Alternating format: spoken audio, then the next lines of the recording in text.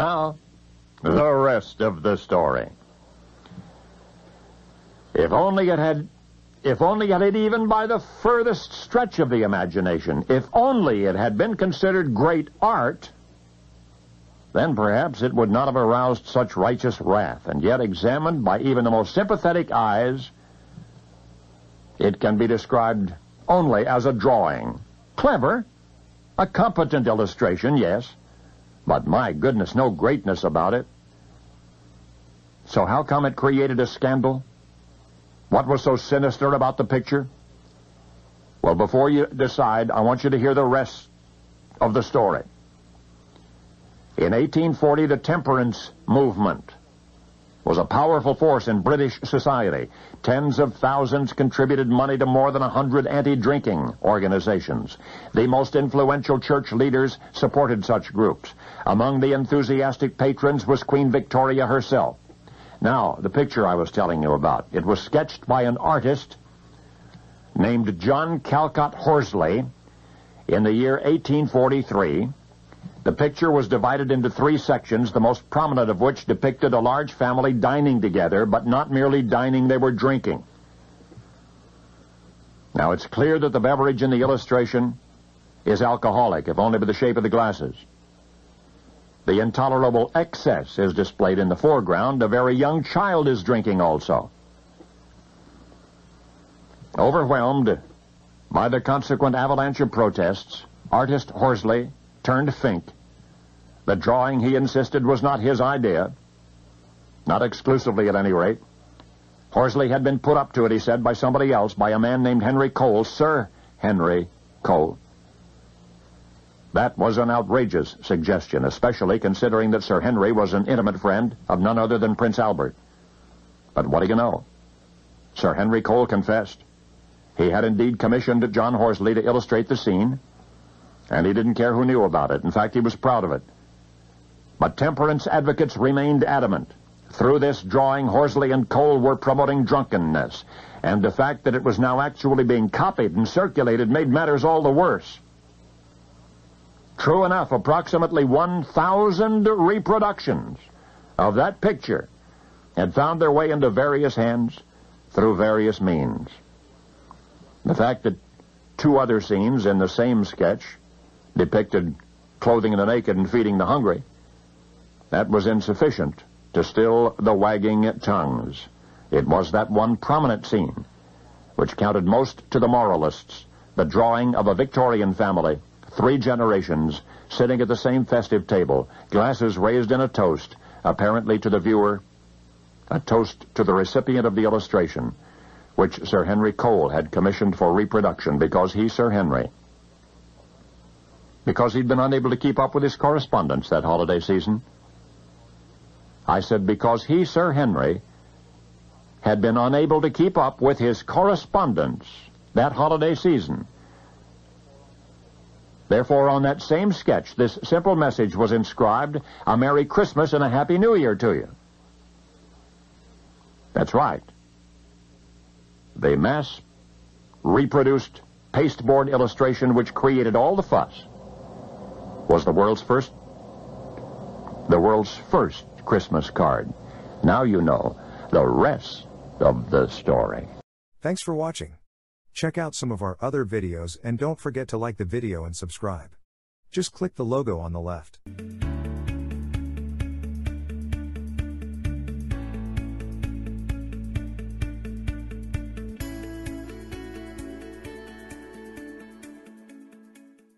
Now, the rest of the story. By the mid-17th century, it had gotten way out of hand in England. The authorities had no choice but to consider making it against the law. Far as anyone knew, it had never been banned before anywhere, and if the British government did make it illegal, would enforcement be feasible? According to the observers upon whose written recollections history is based, this suspect something had often led to rioting in the streets, had even caused church services to be invaded by unruly mobs. Abomination, prostitution, profanity, the Puritan authorities called it. And at last, in 1652, by an official act, it was abolished. Again, in England, it was strictly legally taboo, beginning in 1652. And yet, as today's law enforcement agencies have difficulty restricting the use of certain drugs, British authorities of more than 300 years ago found the prohibition of one public habit to be almost impossible. I think we can say this: after 1652, it was no longer visible. It was, as much of today's drugs and gambling and pornography and prostitution, driven underground. That is, it still happened, just not openly.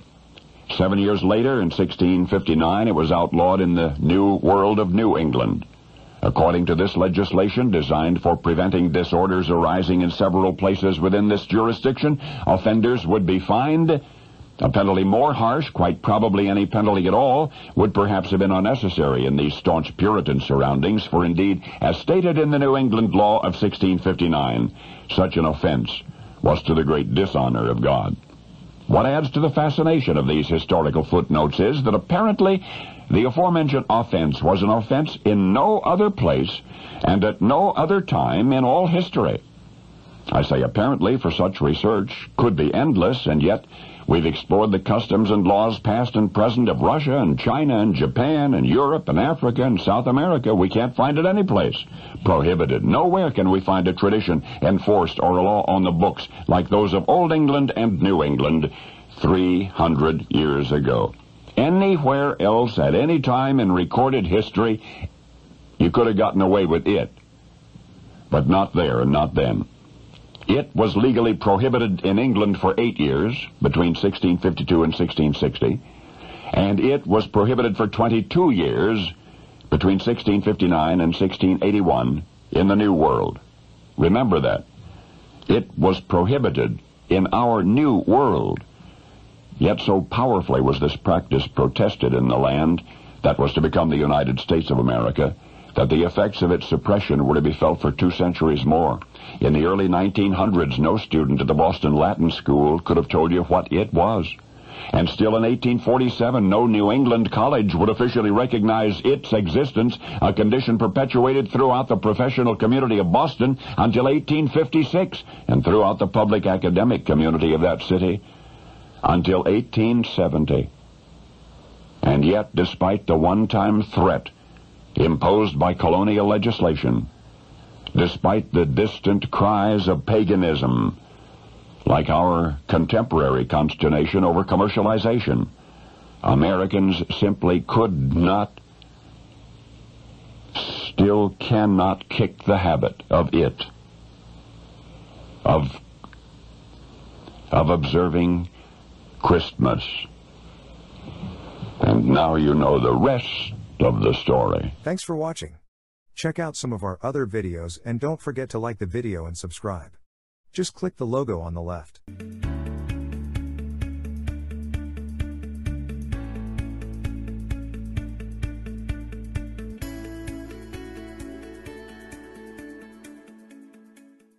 The rest of the story. You ever heard the fairy tales of Johannes Niemann? In particular, do you happen to know his story of the soldiers who wouldn't fight? It goes like this. Once upon a time, long, long ago, 2 mighty kingdoms went to war. Their armies fought for months, slaughtering one another quite efficiently through the interminable summer and the terrible fall. Then somebody remembered it was Christmas. The sun shone brightly that December morning, but the mist was slow to clear, and when it did, it revealed yesterday's battlefield thinly blanketed in white. The silence was broken by a voice, the voice of one of the soldiers calling out across the battlefield to his enemies. The voice, struggling in a language that was not its own, shouted, "Come out, we want to talk." Moments later, 2 of yesterday's enemies were standing in the middle of the misty white battleground, shaking hands and smiling. Then there were 2 more, and then 4 more, until the place where their comrades had perished only hours before was teeming with a joyous throng of former foes. Nobody wanted to kill anybody, all agreed. So some exchanged gifts, cigars, candy, jars of jam, all of the modest treasures lonely soldiers come to prize. Others serenaded new friends with carols in native tongues, while the rest cut little Christmas trees and adorned them with makeshift candles. And then one soldier brought out a big round ball while his new companions from the other army laid out on the battlefield a playing field, and with the paraphernalia of a new, abandoned war, the men fashioned a couple of goals, and for hours they played a wonderful game, which one team won, but nobody cared. Days passed. The former enemies were now friends, playing games, repairing shelters, swapping stories, marveling together at the miracle of Christmas, which had made them all as one. More than a week went by before the generals showed up. "Why aren't you fighting?" they demanded. The soldiers shrugged. "We weren't angry at anyone, so we didn't want to fight anymore." The generals were furious. "It's treason," they declared. They made all of their troops return to their battle formations and prepare to make war. For quite some time, the new friends tried to make it look good, but their commanders eventually caught on and escalated their threats, so reluctantly, today's friends became tomorrow's enemies once more. You say you've never heard the fairy tales of Johannes Niemann? Perhaps that's because there are none. His story of the soldiers who wouldn't fight, that story is completely true, utterly factual. You see, he, Lieutenant Johannes Niemann of the 133rd Saxon Regiment, was one of those soldiers who laid down his weapons and befriended his foes. A German soldier who, with the aid of his comrades and his British enemies, countless thousands, created something now called the most remarkable front-wide truce in military history. For the war that held its breath in its first Christmas season, the conflict very nearly smothered in its own infancy by the unexpected intrusion of peace on Earth, that conflict would go on to extinguish 13 million lives and inflict agony on 26 million others, a mass murder snatched from the jaws of brotherhood by the generals and the politicians. We call it the First World War. You've been reading about it since you were in school. But now you know the rest of the story. Thanks for watching. Check out some of our other videos and don't forget to like the video and subscribe. Just click the logo on the left.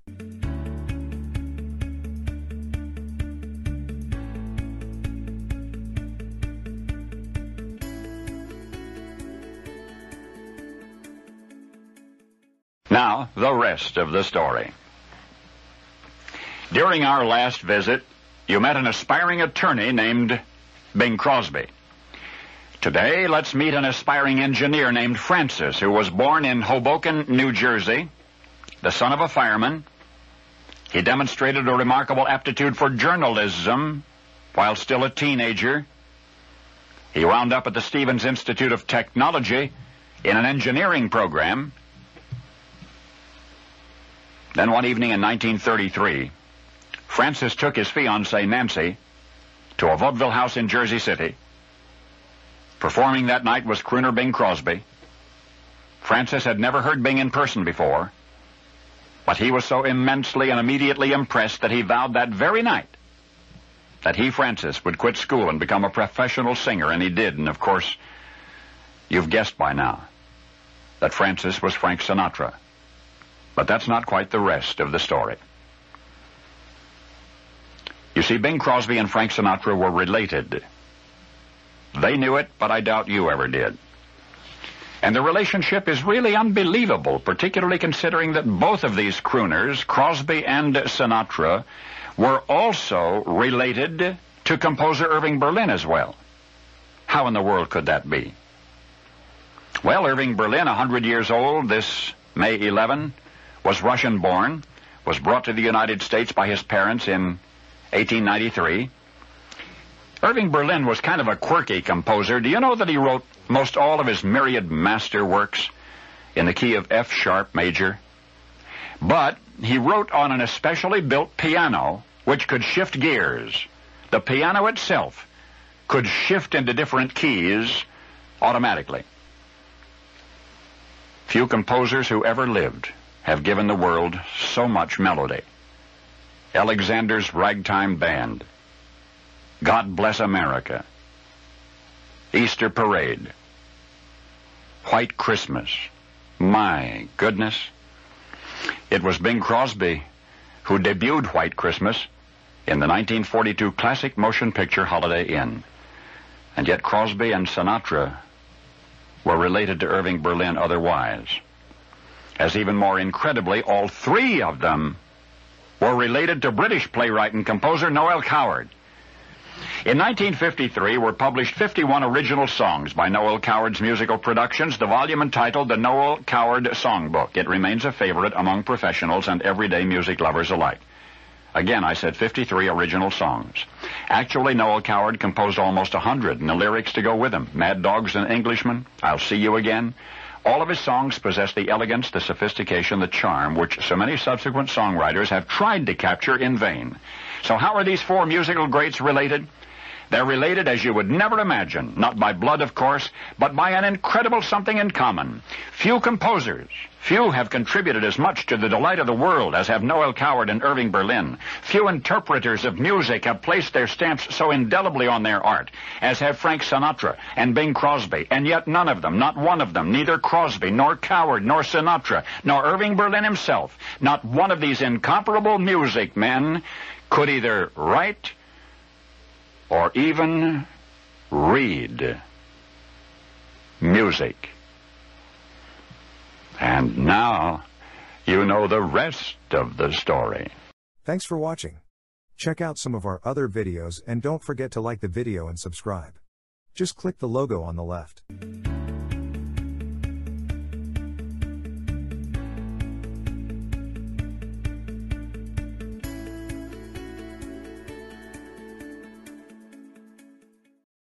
Author Philip Van Doren Stern got the idea one winter morning in 1938 while he was shaving.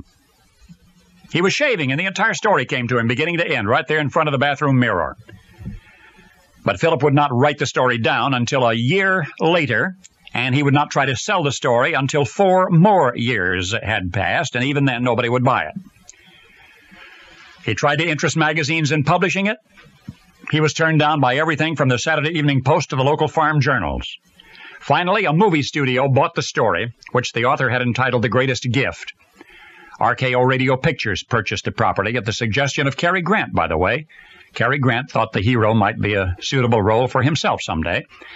And yet, try as they might, RKO screenwriters simply could not adapt the story to a movie-worthy script, so more years passed.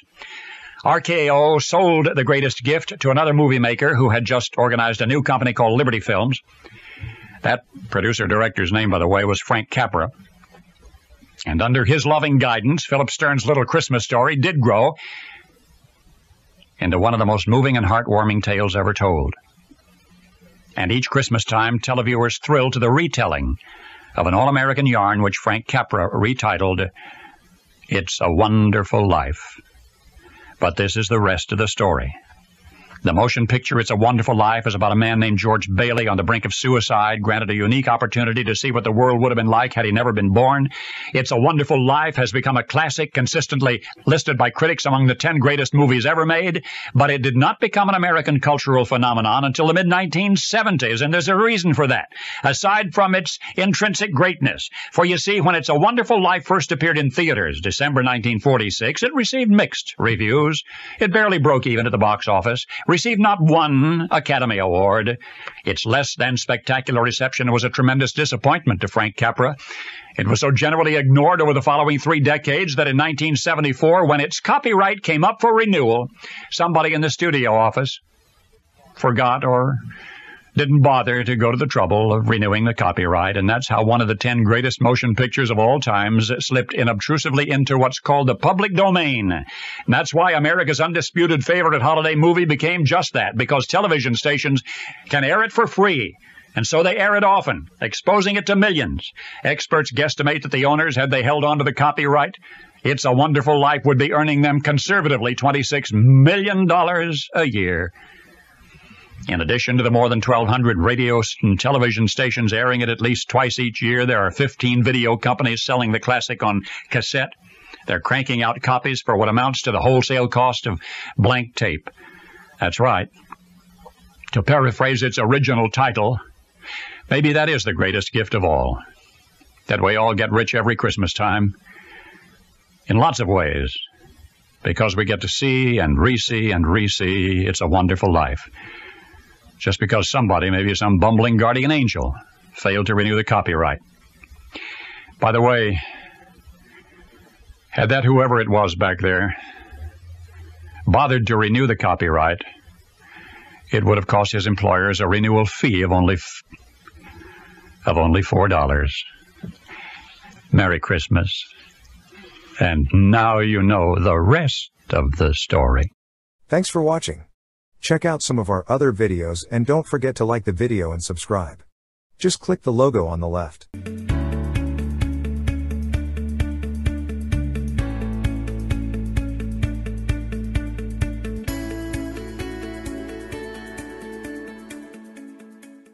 The story. The rest of the story. Band leader, radio star Spike Jones, he knew gold when he heard it, and this was gold. Where on earth did this song come from? He asked band members and broadcasting colleagues. The reply? Shrugs all around. We ought to record it, he suggested, but there was a problem. A dispute between the musicians' union and recording studios. It was rapidly escalating into a war. As of New Year's Day 1948, the union was stonewalling the studios, and the date is now December 31, 1947, New Year's Eve. If we're going to do this, Spike Jones exclaimed, we'd better do it now.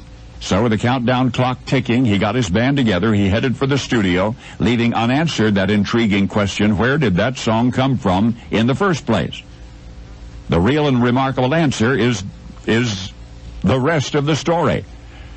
Well, once upon an autumn time 3 years previous, in the sleepy little hamlet of Smithtown, Long Island, there was a grade school music teacher named Donald Gardner. The school at which Don taught was so small that all of the grades performed at the annual choral concert. And this particular year, he had selected a song for each grade to sing, except the second grade.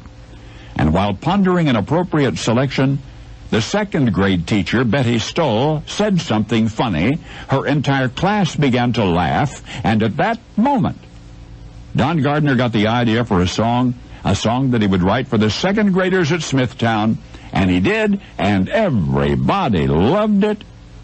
2 years later, at the urging of friends, Don played the song for a music publisher.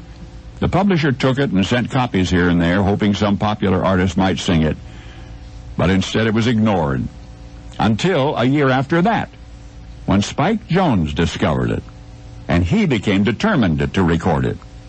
Well, now it's New Year's Eve. It's 1947, 11:30 p.m., less than half an hour. The RCA studios will close for who knows how long. So if Spike Jones wants to record Don Gardner's song, he and his band will have to make that recording right now. At 5 minutes till midnight, they're finished, but RCA will not release that record for another 11 months.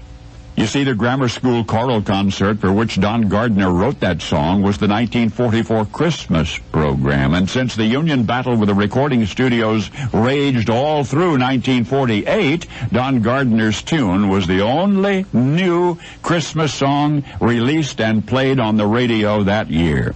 And as a result, being the only one, it was broadcast day and night, became an instant holiday classic, and it has remained such to this day. For what had inspired music teacher Don Gardner as he prepared for his school's Christmas pageant back in 1944 was the laughter of the second graders, the broad smiles, revealing a condition common to children of that age, affecting more than 2/3 of Don's second grade class, in fact. That's right. All those young smiles inspired the entreaty that begat a song entitled, All I Want for Christmas is My 2 Front Teeth. You've heard that song most all your life at some time during each Christmas time, but now you know the rest of the story. Thanks for watching. Check out some of our other videos and don't forget to like the video and subscribe. Just click the logo on the left.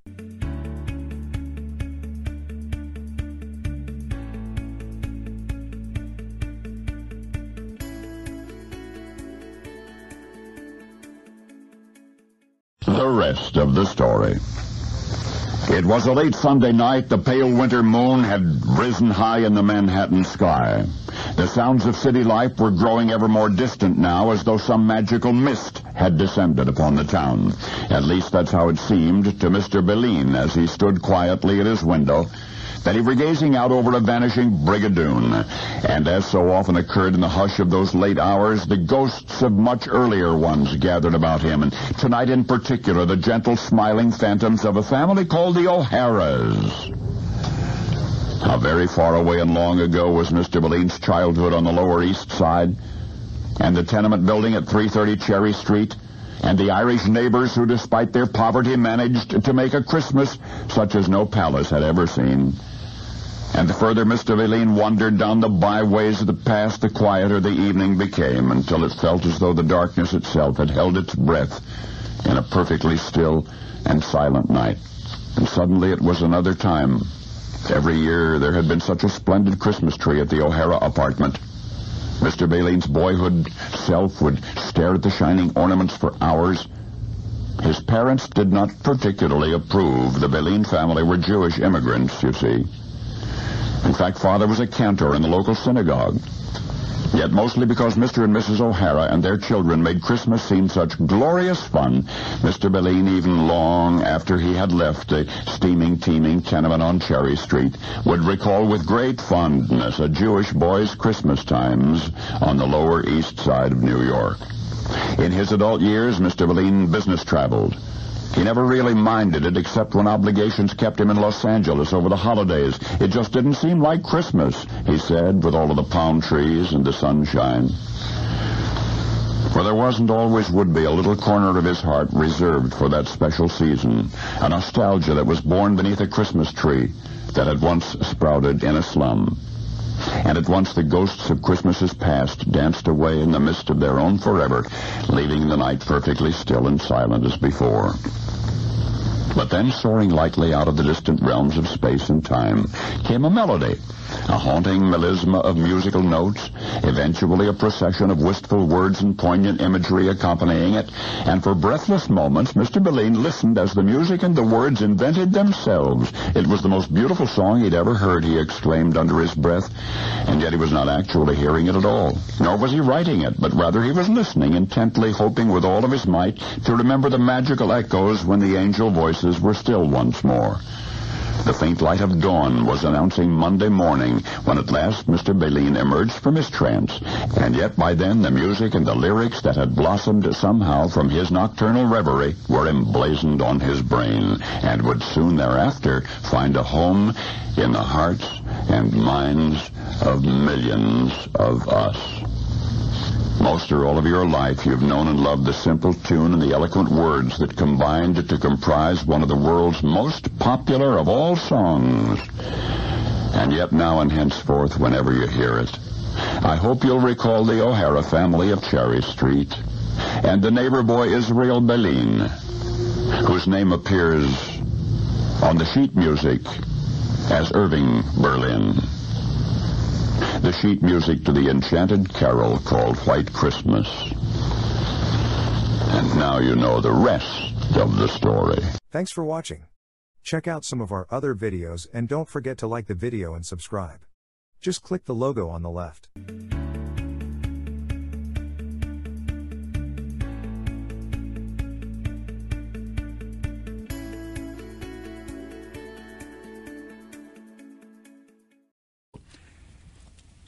The man I'm talking about was not a Scrooge now. He was a kind, a decent, a mostly good man, generous to his family and upright in his dealings with other men, but he just did not believe in all of that incarnation stuff which the churches proclaim at Christmas time. It just did not make sense, and he was too honest to pretend otherwise.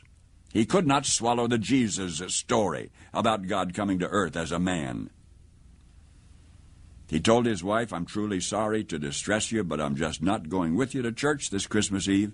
He said he'd feel like a hypocrite, that he'd much rather just stay home, but that he would wait up for them. So he stayed, and they went to the midnight service. Now, shortly after the family drove away in the car, snow began to fall. He went to the window to watch the flurries getting heavier and heavier. Then he went back to his fireside chair, began to read his newspaper. Minutes later, he was startled by a thudding sound, and then another, then yet another. At first he thought somebody must be throwing snowballs against the living room window. But when he went to the front door to investigate, he found a flock of birds huddled out there miserably in the snow. They had been caught in the storm. In a desperate search for shelter, they had tried to fly through his large landscape window. That was what had been making the sound. Well, he couldn't let those poor creatures just lie there and freeze. So he remembered the barn where his children stabled their pony. That would provide a warm shelter. All he would have to do is direct the birds into that shelter. Quickly he put on a coat and galoshes, and he tramped through the deepening snow to the barn, and he opened the doors wide. And inside the barn he turned on a light so the birds would know the way in. But the birds did not come in. So he figured that food would entice them. He went back into the house and fetched some breadcrumbs and sprinkled those on the snow, making a trail of breadcrumbs to the yellow-lighted, wide-open doorway of the stable. But to his dismay, the birds ignored the breadcrumbs. The birds just continued to flop around helplessly in the snow. He tried catching them. He could not. He tried shooing them into the barn by walking around them, waving his arms, but instead they scattered in every direction except into the warm-lighted barn.